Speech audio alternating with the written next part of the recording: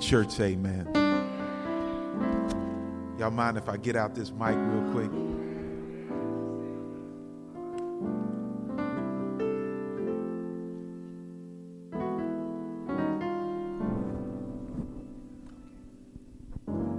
Thank you, Pastor. Amen. Praise God. You know, it's always good to be able to go into a house where people don't mind bellowing out praise unto God. Y'all know we're not the frozen chosen, right? And so it's good to be in a place where worship and praise is evident, because you hear the sound of praise coming from the people of God. But I know some of you might be wondering, well, why was she shouting so much? Well, if you connect the song with the Word of God and the season of Advent, you weren't just going through the motions, lighting candles, thinking about love and peace and joy. But perhaps she was thinking about the fact that during the season of Advent, God was proven once again to be true. Because the prophet of Isaiah wrote this in Isaiah chapter 9. He said in verse 6, "For to us a child is born, to us a son is given, and the government will be on his shoulders, and he will be called Wonderful Counselor, Mighty God, Everlasting Father, Prince of Peace." And maybe she was just thinking when she heard wonderful, wonderful, wonderful, that this mighty God, Jesus Christ, the baby in the manger who was never in danger, is no stranger to his children. And maybe she was thinking that perhaps it is Jesus Christ and him alone that makes us right before a holy God. Now you can sit here with your frown not turned upside down. Or you can just contemplate the fact that when you weren't fit to live, but you weren't ready to die, Jesus Christ died in your place. You see, all of us should have bust the bottom out of hell, but Jesus Christ paid our bail. All of us weren't worthy of the Lamb to be slain, but nevertheless, he said, "Not my will, but his will be done." If you know that he's wonderful, just say wonderful. If you know that he's mighty, just say mighty, because he is the mighty God. He is the Prince of Peace. He is the Everlasting Father. And he is our joy. I greet you all in the matchless name of Jesus the Christ. And I'm thankful for the blessed privilege to open up God's Word once more here at Force. You have been a friend to our ministry, Tracy and I. You have been a friend to our ministry for many years, allowing us to come alongside the church and lead within the marriage enrichment retreats that we've had, and as well as to come here and to lead in Bible study and preaching, and even working alongside you as it related to your transition from one pastor, actually two pastors, to the next. I guess that's how far I go back. Amen. Because the first time I preached in this pulpit, John was the pastor, but he's not the pastor right now. Amen. God still takes care of his church. From John to Jamal to Nate, he's still taking care of his church, because the church is alive and well. Amen. Listen, I have an assignment this morning, and I I'm thankful for the privilege of proclamation, and I'm thankful for this particular word that God has placed on my heart. And I told Pastor Nate, I never feel adequate to preach his word. But this is one of those sermons where I really wish someone else could preach it. Amen. But the assignment fell on me. And I do pray that God's word will strengthen you, even as we take a look at the book of Philippians and somewhat walk through the book of Philippians in order to better understand joy. Amen? Joy. Let's read a few verses here in Philippians. Philippians chapter 4, verses 4 through 7. And I need you to understand that even in this passage, my highlight will be walking through this theme of joy in the book of Philippians, okay? So hear the word of the Lord. You know this passage. You've heard it before, but I want you to hear it with a fresh ear and to see it with fresh eyes. Amen?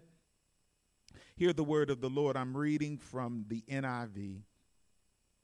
And the writer, Paul, writes under the inspiration of the Holy Spirit, "Rejoice in the Lord always.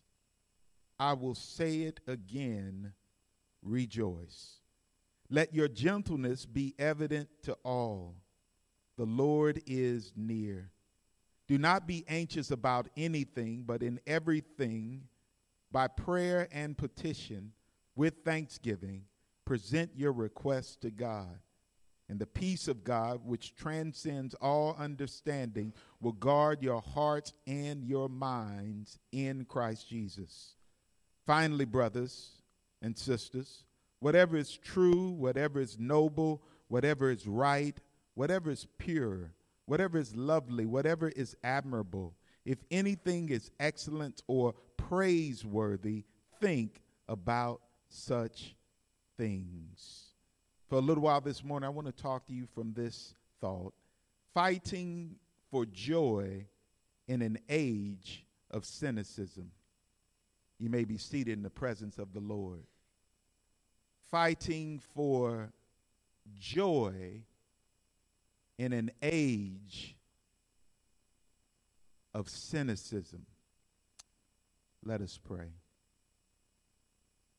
Father, we thank you for the privilege, God, that you've given us to worship and to experience your grace and your word one more time.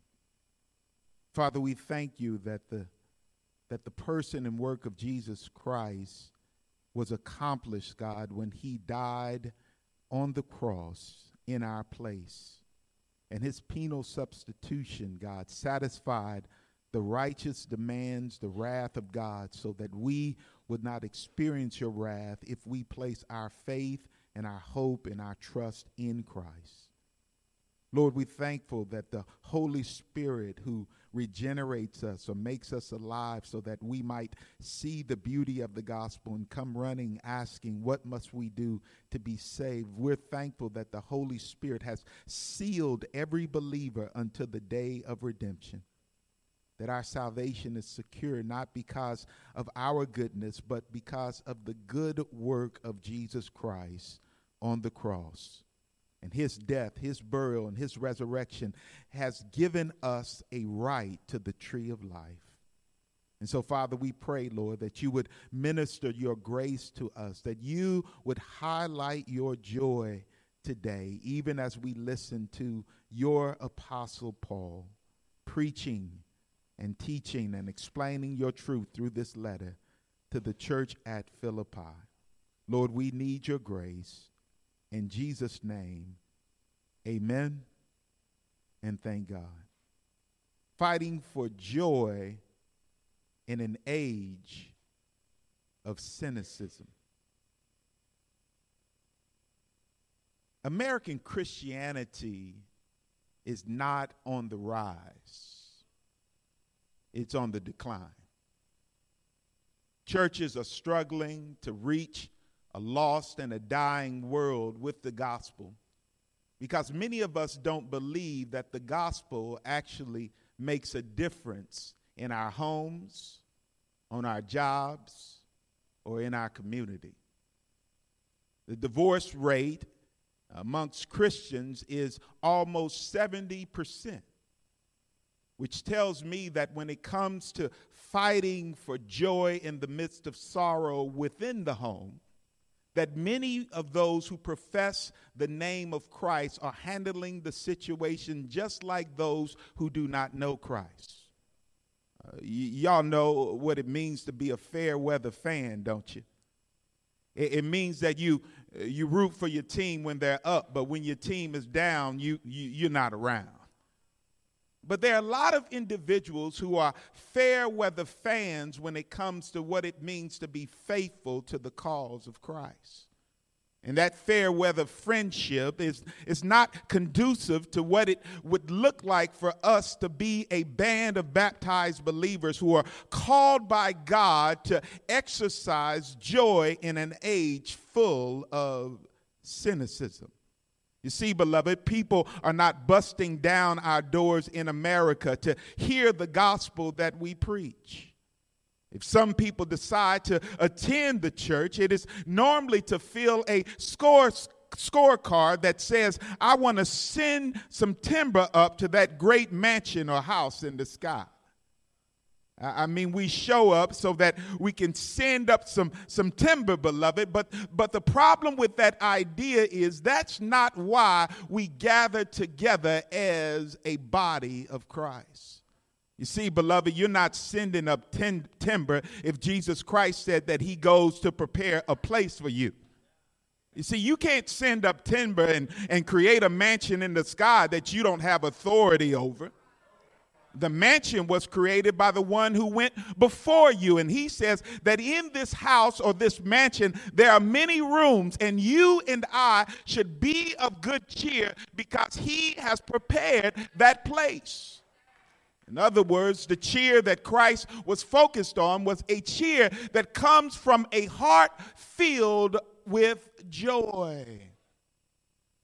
You see, beloved, our pursuit of God has little to do, oftentimes, with inner joy found in our union with Christ. You see, we allow people's disappointment in us to create disappointment in ourselves. If I've said it once, I've said it again. We navel gaze, which causes us not to give him praise.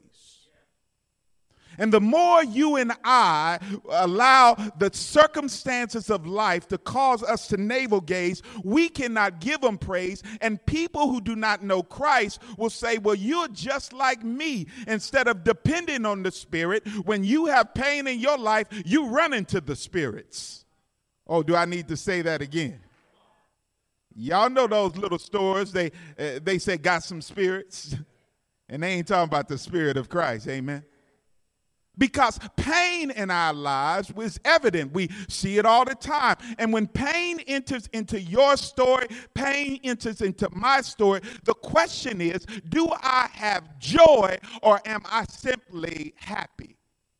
Because you know happiness is oftentimes based on your happenings, but joy is found in the one who actually says he is your joy.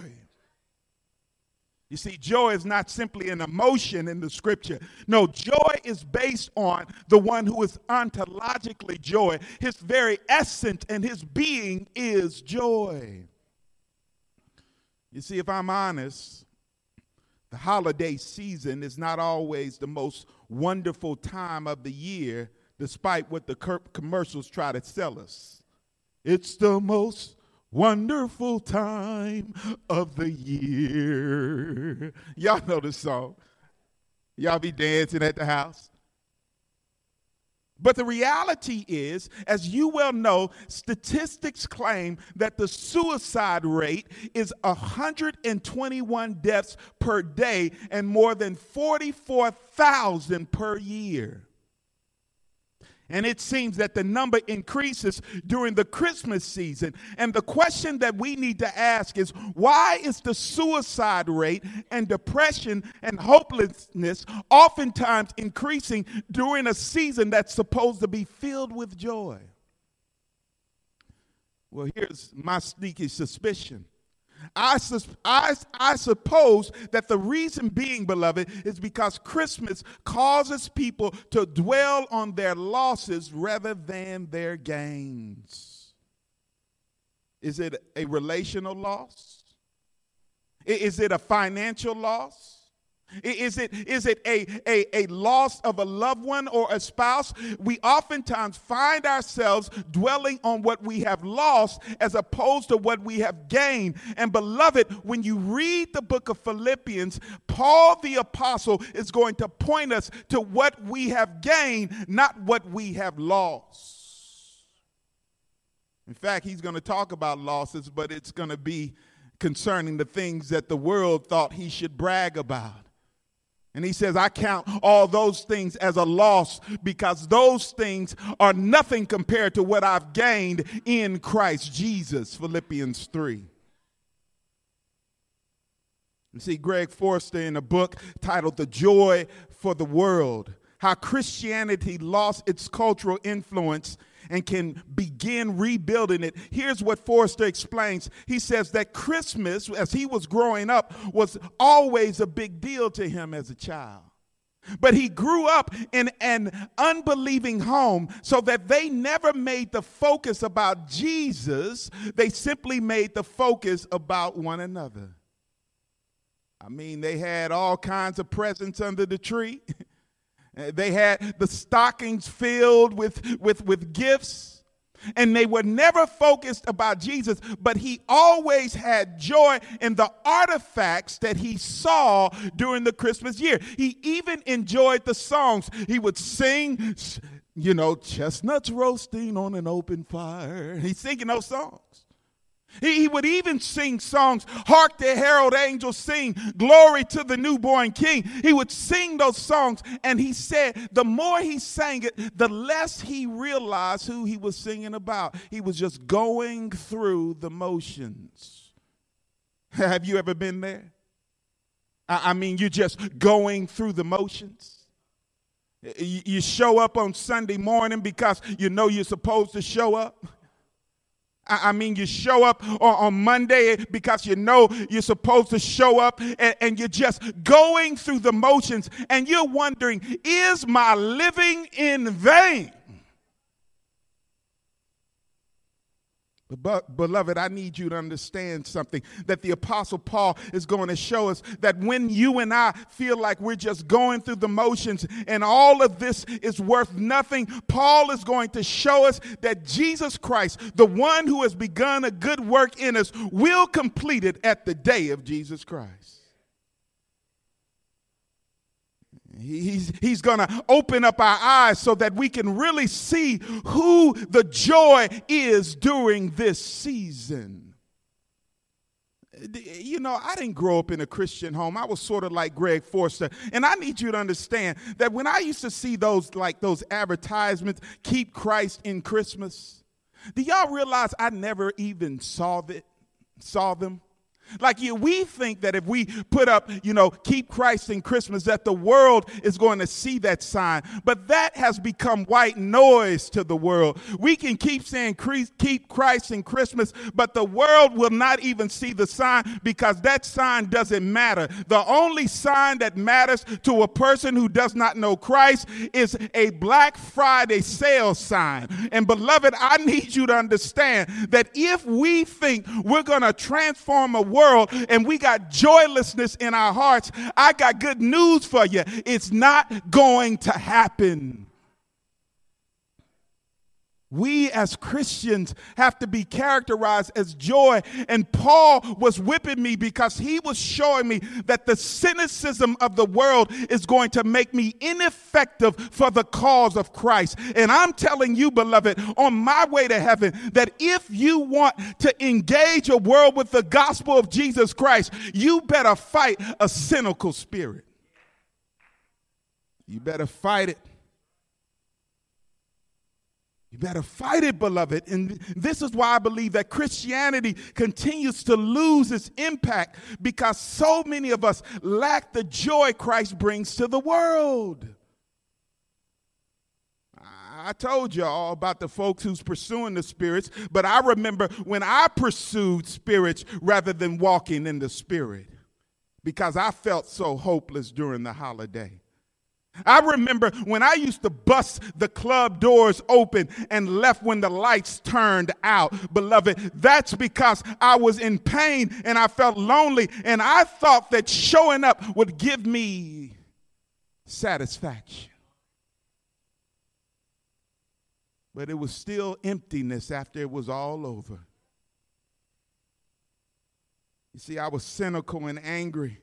And apart from Christ, I will return to a former way of living and love it. This is why God gives us his word, so that we can hear his word, meditate on his word, and then apply his word so that we will not be cynical, beloved, in an age of cynicism, because Jesus Christ is our joy. Somebody say joy. Now, when I was a little boy, even though I didn't grow up in a Christian home, my dad, he would send us to the chapel. I'm a military brat, so he sent us to chapel on Fort Sill on post. And I remember our Sunday school teacher was named Big Willie, and Big Willie used to give us this acronym for joy. He said, here's what joy is, little boy. Joy is when you put Jesus first, others second, and yourself last. Yeah, y'all heard that before, haven't you? And I still remember that as a little boy, now a 46, almost 47-year-old man. And when I read biblical theology and I learn about the incarnation of Christ and I learn about Advent, the fact that he's coming near, I hear the same thing, that Jesus put the world first, put himself last, so that we can have true hope and peace. You see, this is what Paul is trying to help us to see. Paul wants us to understand that the reason he made his way back to the Philippians and wrote this book is because Paul reminds the Philippians church that that one who has begun the work in them, as I stated, will complete it at the day of Jesus Christ. And Paul reminds his readers that the cure for cynicism is understanding that his mission is to increase our joy through union with Christ. That's the big idea. Take that home with you, okay? That the mission of God is to increase our joy through union with Christ. God's mission is to increase his joy in your life. Hence the reason why David said in Psalm 16:11 that he, namely Yahweh, Yeshua, he has shown us the path of life, that in his presence is the fullness of joy, and at his right hand flows pleasures or mercies forevermore. He says to us that in the presence of God, we experience the fullness of joy. And yet, instead of running to his presence, we run away from his presence, and we wonder why we are joyless. Y'all, 2 hours on Sunday morning is not going to be enough to increase the joy in an age full of cynicism. It's like believing I can do 10 crunches this morning and I'm going to have a six-pack next week. It's not going to happen, beloved. I tell people all the time, six-packs start in the kitchen. Amen. Diet. But the reality is, Paul is helping us to see that as we read this book, the next time we're reading and praying through Philippians, Paul is helping us to ask these questions. And here's the question that I was asking as I was reading it. Is Paul's joy contagious? Because if so, how can I catch that bug? This is a bug that I want, y'all. I don't need a vaccine for this bug. I need to be infected by joy. It's the joy of the Lord changing your or my outlook on life. It's God's joy changing your outlook on life, that even though situations seem to be grim and dim, you realize that this world is not your home and you're just a pilgrim and a stranger passing through. Paul shows us this in Philippians. Did Paul's joy mean that he never battled with sorrow or fear? We know that that's not true. He struggled with sorrow. He had tears. He had sorrow because he had disappointment in his life. But even in the midst of the tears, the very individuals that Paul loved the most would turn their back on him. And you know what Paul would remind himself of? That when they turn their backs, God is faithful. This is why you need Philippians. If you want to learn what it means to experience the fullness of joy, the joy of God is the state of a flourishing in our mind, in our heart, and the life that Christians experience by the Holy Spirit. We flourish in our mind, we flourish in our hearts, and we depend on the Spirit to increase the joy from the inside out. You see, Paul knows that cynicism was a reality in the first century, and Paul knows that cynicism is a reality in the 21st century. And this is why Paul walks us through this book. You see, you might ask the question, Wood, you keep saying cynicism, but what is cynicism? Well, here's cynicism. Cynicism is the opposite of a childlike spirit. That's what cynicism is. It is the opposite of a childlike spirit. Cynicism is the dominant spirit of our age. When a person is cynical, they always see the cup as half empty, never half full. And all of us can enter into cynicism before we least expect it when we don't have our eyes on the prize. You see, that's the counsel. The counsel this morning is for if you're going to experience your joy, you better keep your eyes on the prize. You see, how do I know Paul kept his eyes on the prize? Well, he's advancing the gospel in the midst of his chains. Verse 15, notice what Paul does. Paul says, keep your eyes on the prize before they lie. Amen? Before they lie. Did y'all hear that? Some people might lie on you. They may say some things that ain't true about you.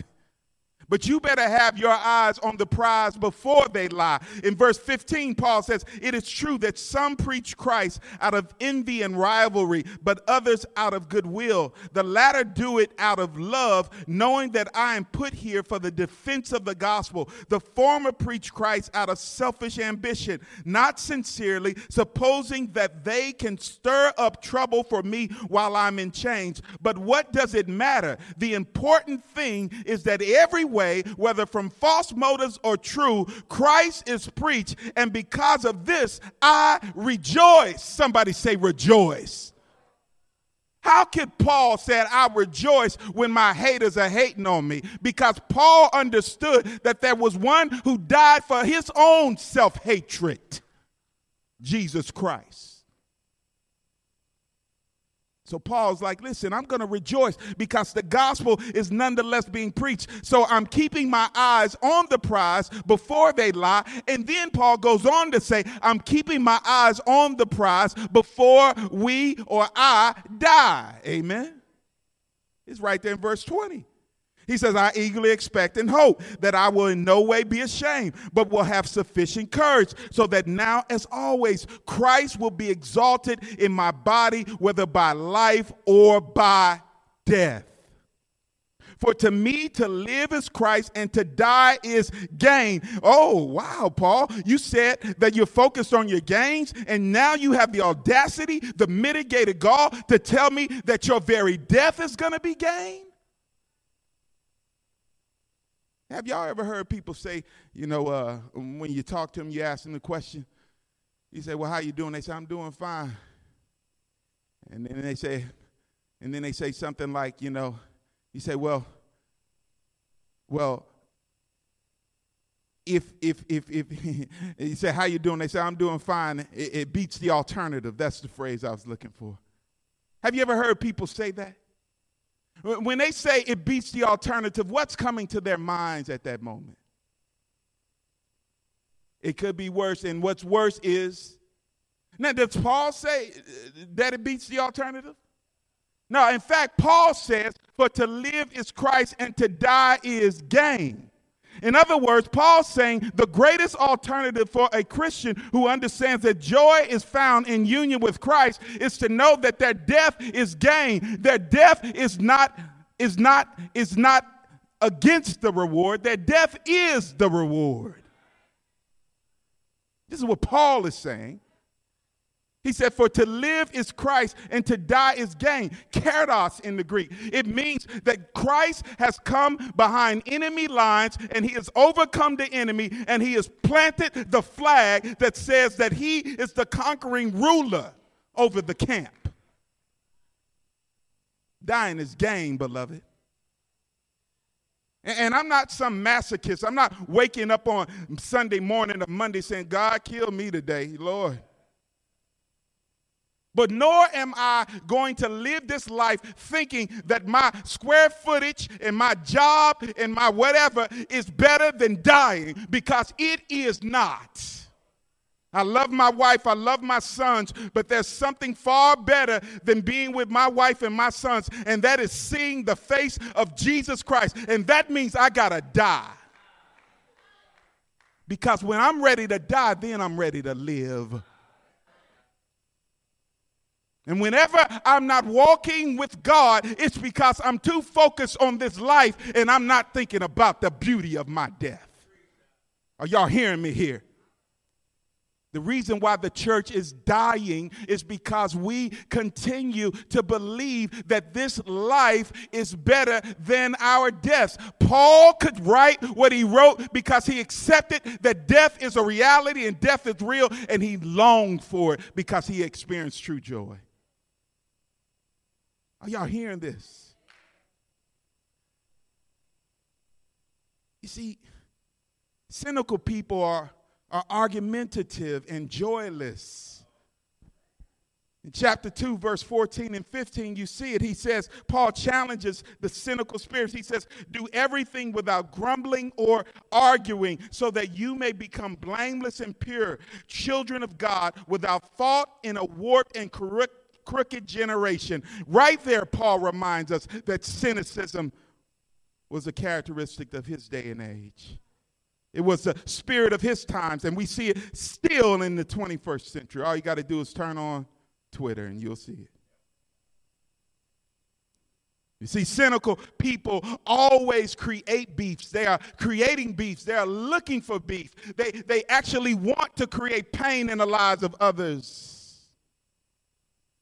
Every time I think about this, I think about the fact that there was a song written before I knew the Lord, and the question was, you got beef? He said, beef is when I see you. You guaranteed to be in ICU. That's how he responded. And that's how the world thinks, right? But the problem is when the body of Christ engages the same mindset, because they're constantly creating beefs within the body as opposed to looking for unity in the bond of peace. And the reason why is because they lack joy. They lack joy. If you are argumentative, if you are constantly looking for a fight, that's because you lack joy in your heart, and cynicism is dominating you, and you need to let it go today. If Jesus Christ is truly your joy, you put your eyes on the prize. And so real quick, what do we see? What do we see? How do we fight this cynicism? Well, here's how we fight cynicism. Look at Philippians chapter 4, verse 4. You fight cynicism by understanding these things about Christ. Because Paul was confronting the cynicism that had began to manifest in the hearts of Euodia and Syntyche in verse 2 in chapter 4. And their cynicism caused them not to be on the same accord or in the same mind in the Lord, even though there was one point where they ministered the gospel and advanced the gospel together. Paul is saying, if you continue down this road of biting and devouring one another, be careful lest you destroy one another.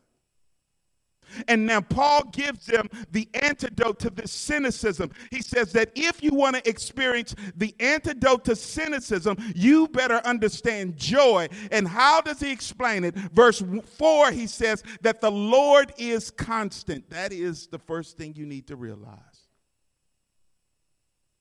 Because Paul says right there, rejoice in the Lord always. Again, I say what? Rejoice. Let your forbearing spirit be made known unto all men. The Lord is near. When Paul says that the Lord is constant, he's saying that God is the same yesterday, today, and forevermore. He does not change. He is constant. If you place your eyes on your circumstances that are bound to change, you will be in and out of joy, and cynicism will become your characteristic, your disposition. But Paul says, rejoice in the Lord. I hope you mark that, because remember, the prepositional phrase in the Lord, the object of the preposition is what? The Lord, right? Y'all mind if I teach just a little bit? So if the object of the prepositional phrase is the Lord, he does not say rejoice in and you put your name right there. Because if he said rejoice in Curtis, I can't do that always, because just like you, Curtis is fickle. And if we're fickle, we need to point our hearts to the one who's faithful. So Paul says rejoice in the Lord. And then he says, again, I say rejoice. When he says rejoice, it is a command, beloved. But it's not just any kind of command. This is a command of a general precept. What does that mean? It means that you do it over and over and over again. It is repeated action. It's like the Energizer Bunny. No matter the circumstances, the Energizer Bunny keeps going and going and going and going. Try to burn him up, he's still going. Try to freeze him, he's still going.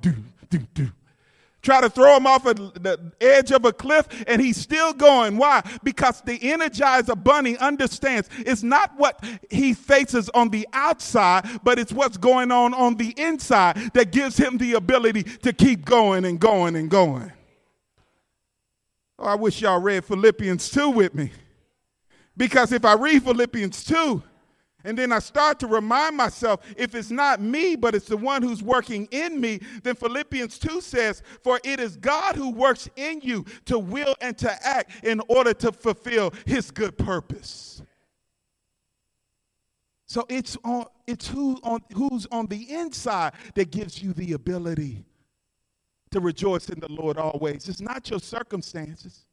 Because if you place your joy in you know how the things we rejoice in what? We rejoice in romance, finance, and academic advance, don't we? Oh, he went to Jared. We all happy. But what happens when he goes to the justice of the peace and says, you know what, it's not just working out? He's at the judge, irreconcilable differences. Are we happy then? Or she? We put our hope in our finances, but what happens when the same job who brought you in said, you know what, it's not working out, we're downsizing, and now instead of getting those green slips, you got a pink slip. Then where's your joy? Where's your joy when you say it's in academic advance, or I finished my college degree, I got my master's, I got my doctorate, I got my high school diploma, and then you discover that there are no jobs available in your field? Where's your joy then? Because Paul is saying you rejoice in the Lord, not in your circumstances. Rejoice in the one who is constant. And why do you rejoice in the one who is constant? Because the Lord is coming. That's number 2. Y'all, he gave me 45 minutes, so y'all just stay with me now. The Lord is constant. Watch this. When he says that the Lord is constant, it says here that the Lord is constant and the Lord is coming. Verse 5, he says, the Lord is near. So therefore, our gentleness should be made evident to all. Why? Because if the Lord is near, that means that he is spatially near, and he is also temporally near. In other words, he is right around the corner. The imminent return of Christ means that Jesus Christ can come back to this earth to reclaim his bride before I finish my next breath. And do y'all know why it's so hard for us to fight for this joy? And here's the reason: because we are not reading and meditating on his word.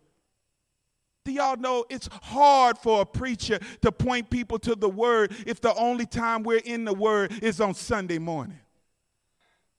It's almost like a preacher or a pastor is up here and he feels like the parents on Charlie Brown. You know, every time they talk, all you would hear was what? Wah, wah, wah, wah, wah, wah, wah, wah, wah.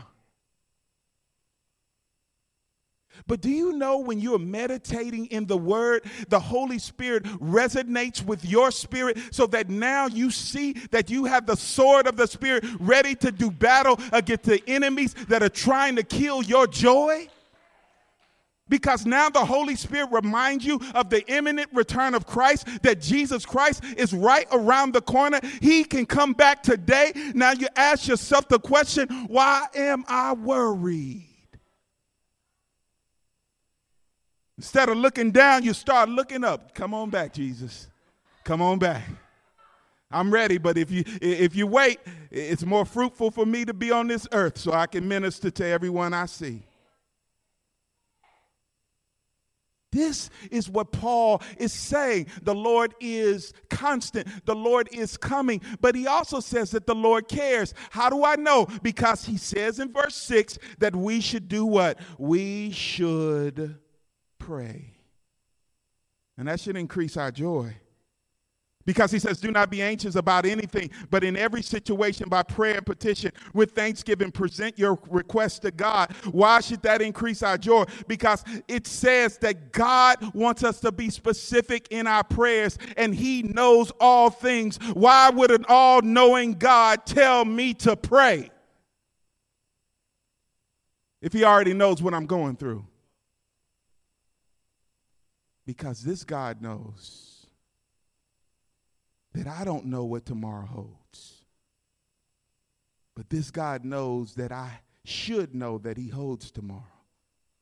And so he says there's a way to pray. And here it is. He says, notice now, your prayer and petition, specificity with, watch this, thanksgiving. You are thanking God while you're praying because you know you have a God who actually cares about you. He wants you to have a little talk with him. He wants you to tell him all about your troubles. He wants you to realize that he does hear you. And he does answer in his time. And so the Lord is constant, the Lord is coming, and the Lord cares, beloved. All of these things, Paul reminds us, this is how we experience joy during the Advent season. Because finally, Paul says that the Lord is in control. How do we know he's in control? Verse 7. He says, and the peace of God, which transcends all our understanding, will guard your hearts and your minds in Christ Jesus. How do I know that the Lord is in control? Because only God can provide the peace when we least expect it. Do you understand? Romans 5:1 says that you have peace with God because of Christ, but now he's saying you can experience the peace of God because of Christ. You have bookends in Philippians 4. It begins with rejoicing in Christ, and it ends with resting in Christ.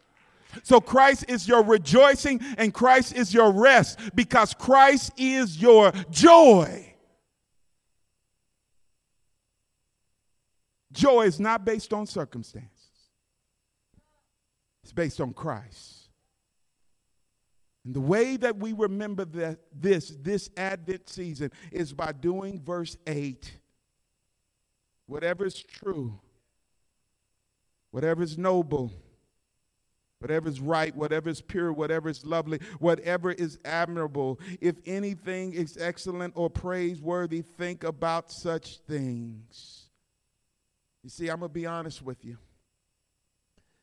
I had to do something. I had to remind myself of a couple of things. So I went and I put these pictures in my Bible of my family. Yet to live is Christ and to die is gain. But remember, Paul said, but if I remain in the flesh, it's more necessarily for you.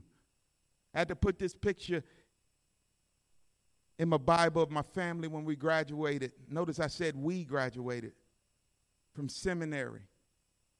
And I had to remember that from day one, my wife has been with me when we were just young college students dreaming about a lot of things that God has accomplished in our lives.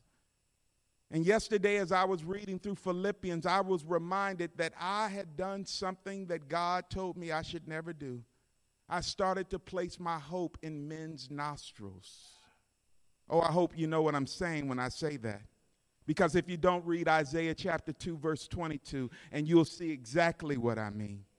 You see, in Isaiah chapter 2, verse 22, Paul says that we should not put our trust or our hope in men's nostrils. Stop trusting in mere humans who have but breath in their nostrils. Why hold them in esteem? And the more God started to minister to my heart reading through Philippians, he started to cause the cynicism that had started to manifest in my heart to dissipate. He reminded me that everything that I have given you not for your creature comforts, but because I'm the one who comforts his creatures. And nothing can touch you unless it first asks for my permission. And when I give it my permission, that's because I want you to be a man of character. And you will not grow in character unless I turn up the fire. And when I turn up the fire in your life, you'll start seeing the impurities roll to the top. And then I'll just wipe off another impurity. Stop worrying about who's attacking you and start being concerned about the one who's developing you. And the more I read Philippians, the more I said, God, I have sinned against you. I sinned against my wife. I sinned against my sons because I forgot that Jesus is alive and well. And beloved, I need you to know, as God is my witness, they can take my job. They can take my professorship. I don't care anymore because everything God gave me, he can return it 100-fold. Because I will stand on the rock solid truth that Jesus Christ is alive and well. And Jesus Christ hates sin, and Jesus Christ hates racism, and I will speak against it until he calls me home without fear. Because to live is Christ, and to die is gain. And for my advent, God reminded me of my joy. And y'all know what I'm going to do? I'm going to keep praising Jesus. Because you've got to keep your eyes on the prize. Because he's worthy of all the praise. Father, we thank you for your grace. And we confess to you, Lord, that there's no one like Jesus.